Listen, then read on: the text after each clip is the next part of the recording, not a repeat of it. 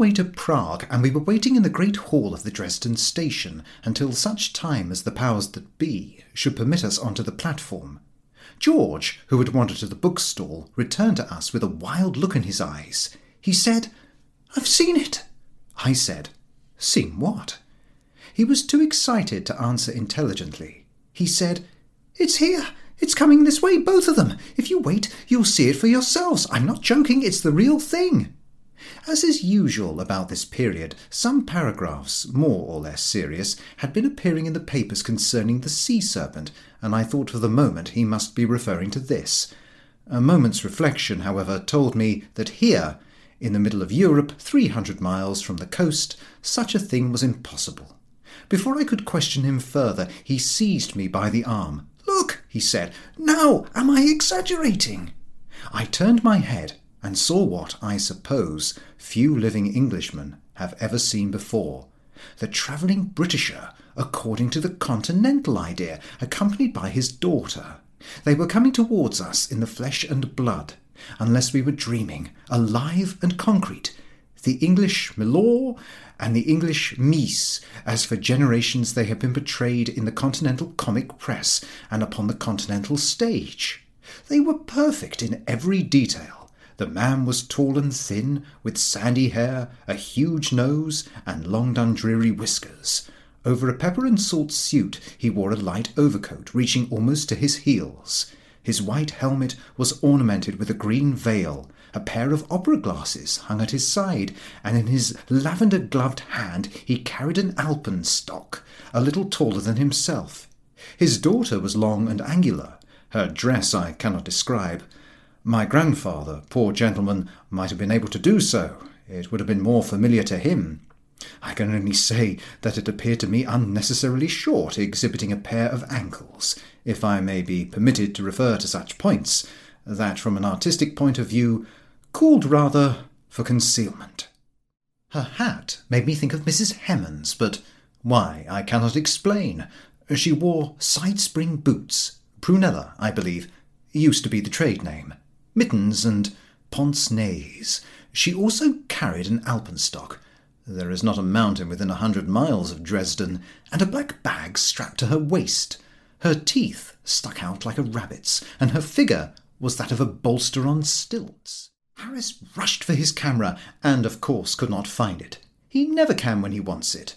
Whenever we see Harris scuttling up and down like a lost dog, shouting, "Where's my camera? What the dickens have I done with my camera? Don't either of you remember where I put my camera?" Then we know that for the first time that day he has come across something worth photographing. Later on he remembered it was in his bag. That is where it would be on an occasion like this. They were not content with appearance. They acted the thing to the letter. They walked gaping round them at every step. The gentleman had an open Baedeker in his hand, and the lady carried a phrase book. They talked French that nobody could understand, and German that they could not translate themselves. The man poked at officials with his alpenstock to attract their attention, and the lady, her eye catching sight of an advertisement of somebody's cocoa, said, "Shocking!" and turned the other way. Really, there was some excuse for her. One notices, even in England, the home of the proprieties, that the lady who drinks cocoa appears, according to the poster, to require very little else in this world, a yard or so of art muslin at the most. On the continent, she dispenses, so far as one can judge, with every other necessity of life. Not only is cocoa food and drink to her, it should be clothes also, according to the idea of the cocoa manufacturer. But this is by the way. Of course, they immediately became the centre of attraction. By being able to render them some slight assistance, I gained the advantage of 5 minutes' conversation with them. They were very affable. The gentleman told me his name was Jones, and that he came from Manchester, but he did not seem to know what part of Manchester, or where Manchester was. I asked him where he was going to, but he evidently did not know. He said it depended. I asked him if he did not find an alpenstock a clumsy thing to walk about with through a crowded town.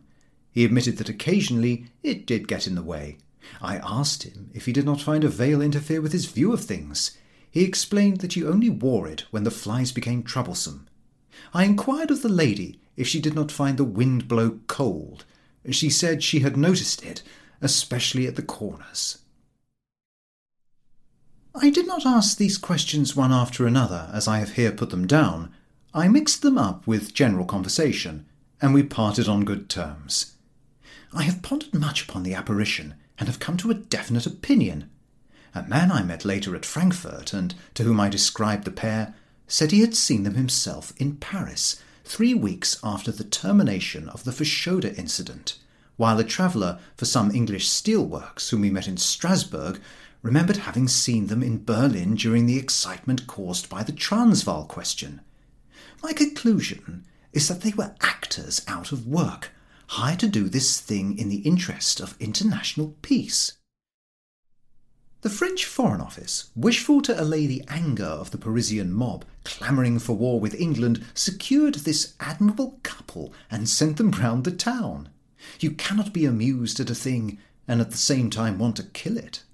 The French nation saw the English citizen and citizeness, no caricature, but the living reality, and their indignation exploded in laughter. The success of the stratagem prompted them later on to offer their services to the German government, with the beneficial results that we all know. Our own government might learn the lesson. It might be as well to keep near Downing Street a few small, fat Frenchmen to be sent round the country when occasion called for it, shrugging their shoulders and eating frog sandwiches, or a file of untidy, lank-haired Germans might be retained to walk about smoking long pipes, saying, "So." The public would laugh and exclaim, "War with such? It would be too absurd." Failing the government, I recommend the scheme to the Peace Society. Our visit to Prague we were compelled to lengthen somewhat. Prague is one of the most interesting towns in Europe. Its stones are saturated with history and romance. Its every suburb must have been a battlefield. It is the town that conceived the Reformation and hatched the 30 Years' War. But half Prague's troubles, one imagines, might have been saved to it had it possessed windows less large and temptingly convenient. The first of these mighty catastrophes it set rolling by throwing the 7 Catholic councillors from the windows of its Rathaus onto the pikes of the Hussites below. Later, it gave the signal for the second by again throwing the imperial councillors from the windows of the old Burg in the Hradschin, Prague's second Fenstersturz. Since other fateful questions have been decided in Prague, one assumes, from their having been concluded without violence, that such must have been discussed in cellars. The window, as an argument one feels, would always have proved too strong a temptation to any true-born Prager. In the Teinkirche stands the worm-eaten pulpit from which preached John Huss. One may hear from the selfsame desk today the voice of a papist priest, while in far-off Constance a rude block of stone, half ivy-hidden, marks the spot where Huss and Jerome died burning at the stake. History is fond of her little ironies. In this same Teinkirche lies buried Tycho Brahe, the astronomer, who made the common mistake of thinking the Earth, with its 1100 creeds and one humanity, the centre of the universe, but who otherwise observed the stars clearly.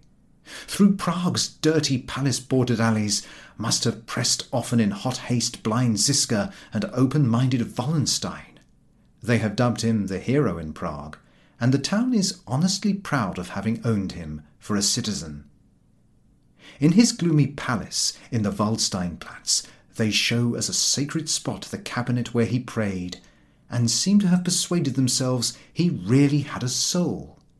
Its steep winding ways must have been choked a dozen times, now by Sigismund's flying legions, followed by fierce killing Taborites, and now by pale Protestants pursued by the victorious Catholics of Maximilian, now Saxons, now Bavarians, and now French, now the saints of Gustavus Adolphus, and now the steel fighting machines of Frederick the Great have thundered at its gates and fought upon its bridges. The Jews have always been an important feature of Prague. Occasionally they have assisted the Christians in their favourite occupation of slaughtering one another, and the great flag suspended from the vaulting of the Altneuschule testifies to the courage with which they helped Catholic Ferdinand to resist the Protestant Swedes. The Prague ghetto was one of the first to be established in Europe, and in the tiny synagogue still standing, the Jew of Prague has worshipped for 800 years, his womenfolk devoutly listening, without, at the earholes provided for them in the massive walls. The ghetto walls have long been levelled. These are being rapidly replaced by fine new streets that promise to eventually transform this quarter into the handsomest part of the town. At Dresden, they advised us not to talk German in Prague. For years, racial animosity between the German minority and the Czech majority has raged throughout Bohemia, and to be mistaken for a German in certain streets of Prague is inconvenient to a man whose staying powers in a race are not what once they were. However, we did talk German in certain streets in Prague. It was a case of talking German or nothing. The Czech dialect is said to be of great antiquity and of highly scientific cultivation. Its alphabet contains 42 letters, suggestive to a stranger of Chinese. It is not a language to be picked up in a hurry. We decided that on the whole there would be less risk to our constitution in keeping to German, and as a matter of fact, no harm came to us. The explanation I can only surmise. The Prager is an exceedingly acute person. Some subtle falsity of accent, some slight grammatical inaccuracy may have crept into our German, revealing to him the fact that, in spite of all appearances to the contrary, we were no true-born Deutscher. I do not assert this, I put it forward as a possibility.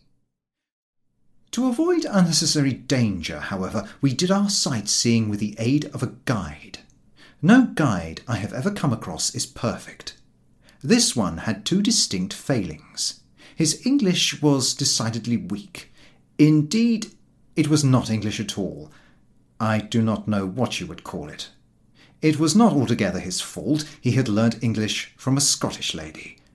I understand Scotch fairly well. To keep abreast of modern English literature, this is necessary. But to understand broad Scotch talked with a Slavonic accent, occasionally relieved by German modifications, taxes the intelligence. For the first hour it was difficult to rid oneself of the conviction that the man was joking. Every moment we expected him to die on our hands. In the course of the morning we grew accustomed to him and rid ourselves of the instinct to throw him on his back every time he opened his mouth, and to tear his clothes from him.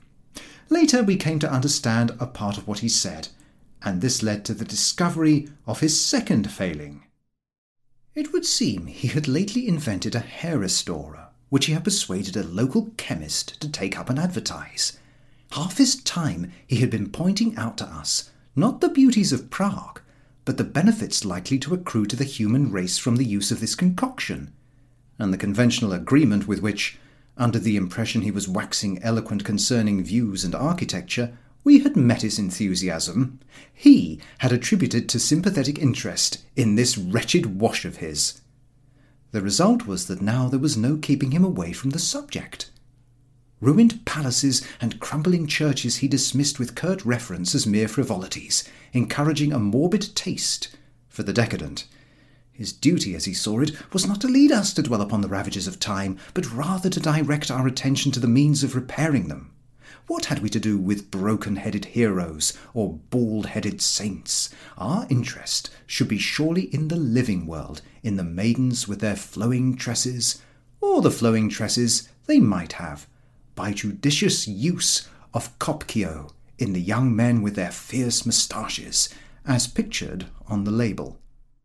Unconsciously, in his own mind, he had divided the world into two sections. The past, before use, a sickly, disagreeable-looking, uninteresting world. The future, after use, a fat, jolly, God-bless-everybody sort of world. And this unfitted him as a guide to scenes of medieval history. He sent us each a bottle of the stuff to our hotel. It appeared that in the early part of our converse with him we had unwittingly clamoured for it. Personally, I can neither praise it nor condemn it. A long series of disappointments has disheartened me, added to which a permanent atmosphere of paraffin, however faint, is apt to cause remark, especially in the case of a married man. Now, I never try even the sample. I gave my bottle to George. He asked for it to send to a man he knew in Leeds. I learned later that Harris had given him his bottle also, to send to the same man. A suggestion of onions has clung to this tour since we left Prague. George has noticed it himself. He attributes it to the prevalence of garlic in European cooking. It was in Prague that Harris and I did a kind and friendly thing to George. We had noticed for some time past that George was getting too fond of Pilsner beer. This German beer is an insidious drink, especially in hot weather. But it does not do to imbibe too freely of it. It does not get into your head, but after a time it spoils your waist. I always say to myself on entering Germany, now, I will drink no German beer. The white wine of the country, with a little soda water, perhaps occasionally a glass of Ems or potash, but beer, never. Or at all events, hardly ever. It is a good and useful resolution which I recommend to all travellers. I only wish I could keep to it myself. George, although I urged him, refused to bind himself by any such hard and fast limit. He said that in moderation German beer was good. "1 glass in the morning," said George, "1 in the evening, or even 2. That will do no harm to anyone." Maybe he was right. It was his half-dozen glasses that troubled Harris and myself. "We ought to do something to stop it," said Harris. "It is becoming serious." "It's hereditary, so he has explained to me," I answered. "It seems his family have always been thirsty." "There is Apollinaris water," replied Harris, "which I believe, with a little lemon squeezed into it, is practically harmless. What I am thinking about is his figure. He will lose all his natural elegance." We talked the matter over, and, Providence aiding us, we fixed upon a plan. For the ornamentation of the town, a new statue had just been cast. I forget of whom it was a statue. I only remember that in the essentials it was the usual sort of street statue, representing the usual sort of gentleman, with the usual stiff neck, riding the usual sort of horse, the horse that always walks on its hind legs, keeping its front paws for beating time. But in detail it possessed individuality. Instead of the usual sword or baton, the man was holding, stretched out in his hand, his own plumed hat, and the horse, instead of the usual waterfall for a tail, possessed a somewhat attenuated appendage that somehow appeared out of keeping with his ostentatious behaviour. One felt that a horse with a tail like that would not have pranced so much. It stood in a small square not far from the further end of the Karlsbrücke, but it stood there only temporarily. Before deciding finally where to fix it, the town authorities had resolved very sensibly to judge by practical test where it would look best. Accordingly, they had made 3 rough copies of the statue, mere wooden profiles, things that would not bear looking at closely, but which, viewed from a little distance, produced all the effect that was necessary. One of these they had set up at the approach to the Franz-Josef-Brücke, a second stood in the open space behind the theatre, and the third in the centre of the Wenzelplatz. "If George is not in the secret of this thing," said Harris. We were walking by ourselves for an hour, he having remained behind in the hotel to write a letter to his aunt. "If he has not observed these statues, then by their aid we will make a better and a thinner man of him, and that this very evening." So during dinner we sounded him, judiciously, and finding him ignorant of the matter, we took him out, and led him by side streets to the place where stood the real statue. George was for looking at it and passing on, as is his way with statues, but we insisted on his pulling up and viewing the thing conscientiously. We walked him round that statue 4 times and showed it to him from every possible point of view. I think, on the whole, we rather bored him with the thing, but our object was to impress it upon him. We told him the history of the man who rode upon the horse, the name of the artist who had made the statue, how much it weighed, how much it measured. We worked that statue into his system. By the time we had done with him, he knew more about that statue for the time being, than he knew about anything else. We soaked him in that statue and only let him go at last on the condition that he would come again with us in the morning, when we could all see it better, and for such purpose we saw to it that he made a note in his pocket-book of the place where the statue stood.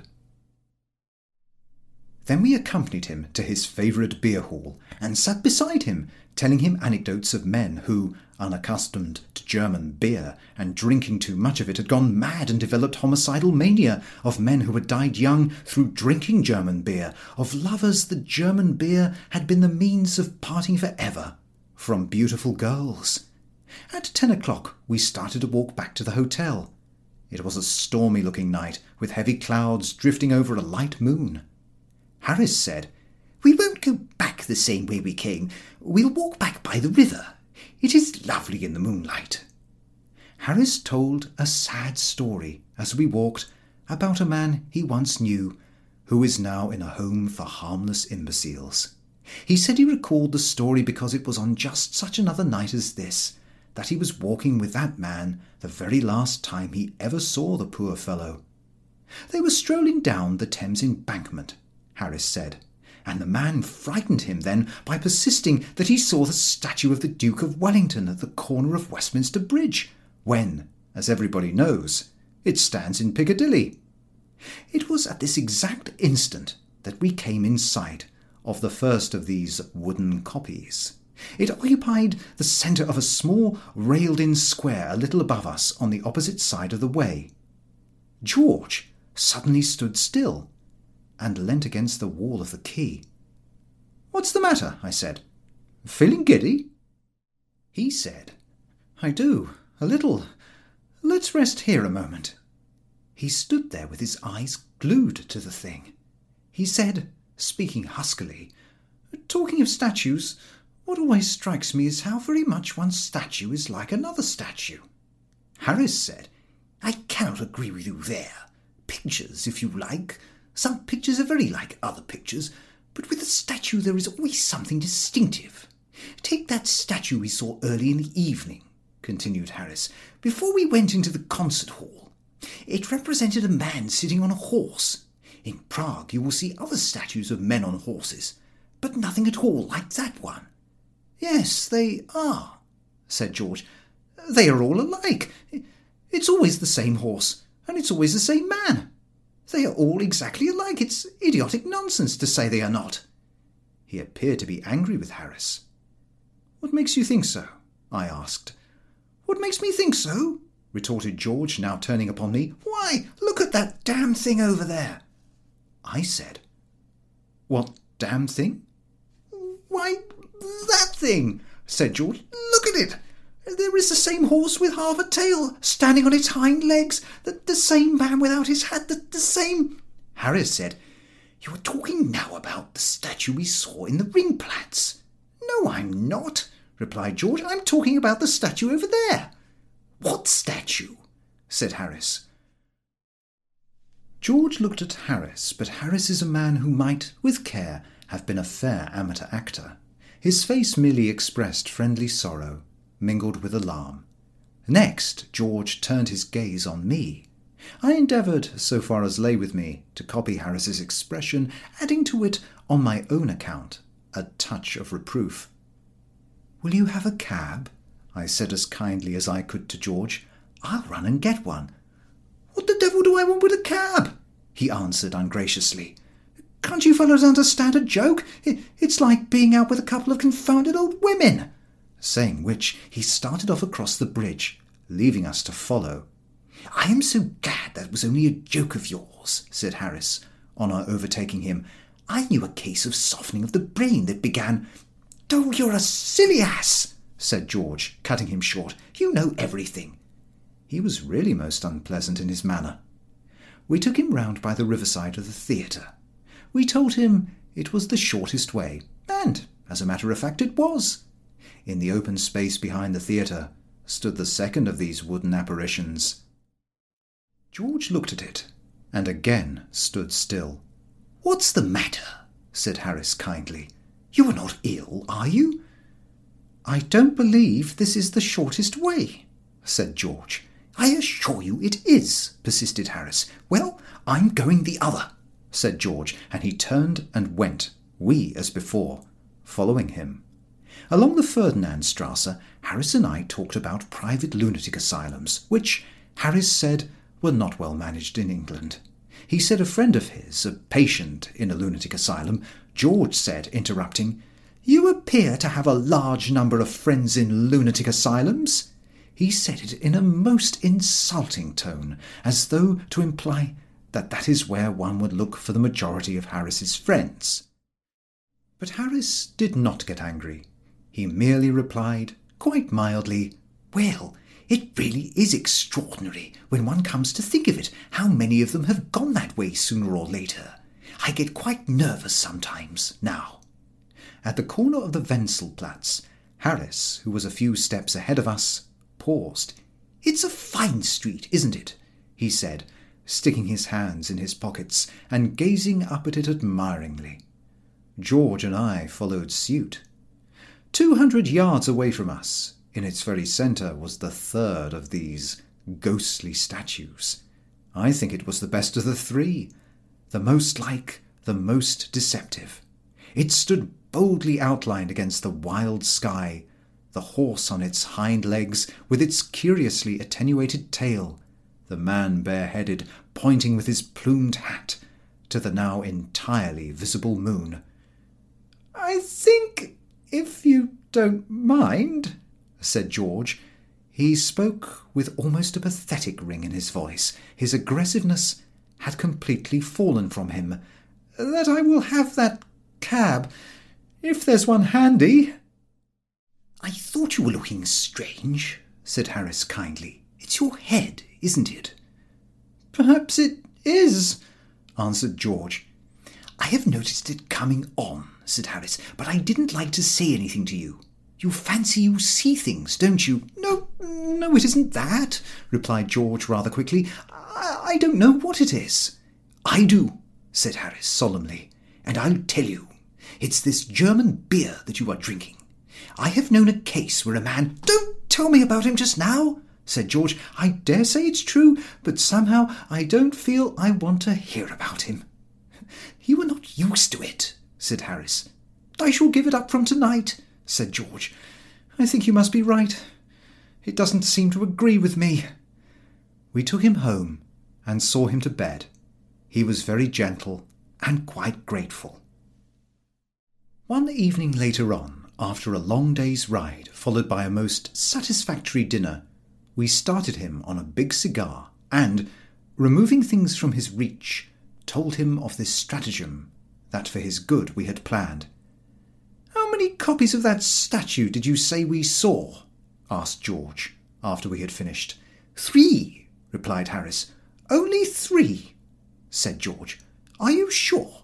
"Positive," replied Harris. "Why?" "Oh, nothing," answered George. But I don't think he quite believed Harris. From Prague we travelled to Nuremberg through Karlsbad. Good Germans, when they die, go, they say, to Karlsbad, as good Americans to Paris. This I doubt, seeing that it is a small place with no convenience for a crowd. In Karlsbad you rise at 5, the fashionable hour for promenade, when the band plays under the colonnade and the Sprudel is filled with a packed throng over a mile long, being from 6 to 8 in the morning. Here you may hear more languages spoken than the Tower of Babel could have echoed. Polish Jews and Russian princes, Chinese mandarins and Turkish pashas, Norwegians looking as if they had stepped out of Ibsen's plays, women from the boulevards, Spanish grandees and English countesses, mountaineers from Montenegro and millionaires from Chicago. You will find every dozen yards. Every luxury in the world Karlsbad provides for its visitors, with the one exception of pepper. That you cannot get within 5 miles of the town for money. What you can get there for love is not worth taking away. Pepper, to the liver brigade that forms 4/5 of Karlsbad's customers, is poison, and prevention being better than cure, it is carefully kept out of the neighbourhood. Pepper parties are formed in Carlsbad to journey to some place without the boundary, and there indulge in pepper orgies. Nuremberg, if one expects a town of medieval appearance, disappoints. Quaint corners, picturesque glimpses, there are in plenty, but everywhere they are surrounded and intruded upon by the modern, and even what is ancient is not nearly so ancient as one thought it was. After all, a town is only as old as it looks, and Nuremberg is still comfortable looking, its age somewhat difficult to conceive under its fresh paint and stucco in the blaze of the gas and the electric light. Still, looking closely, you may see its wrinkled walls and grey towers.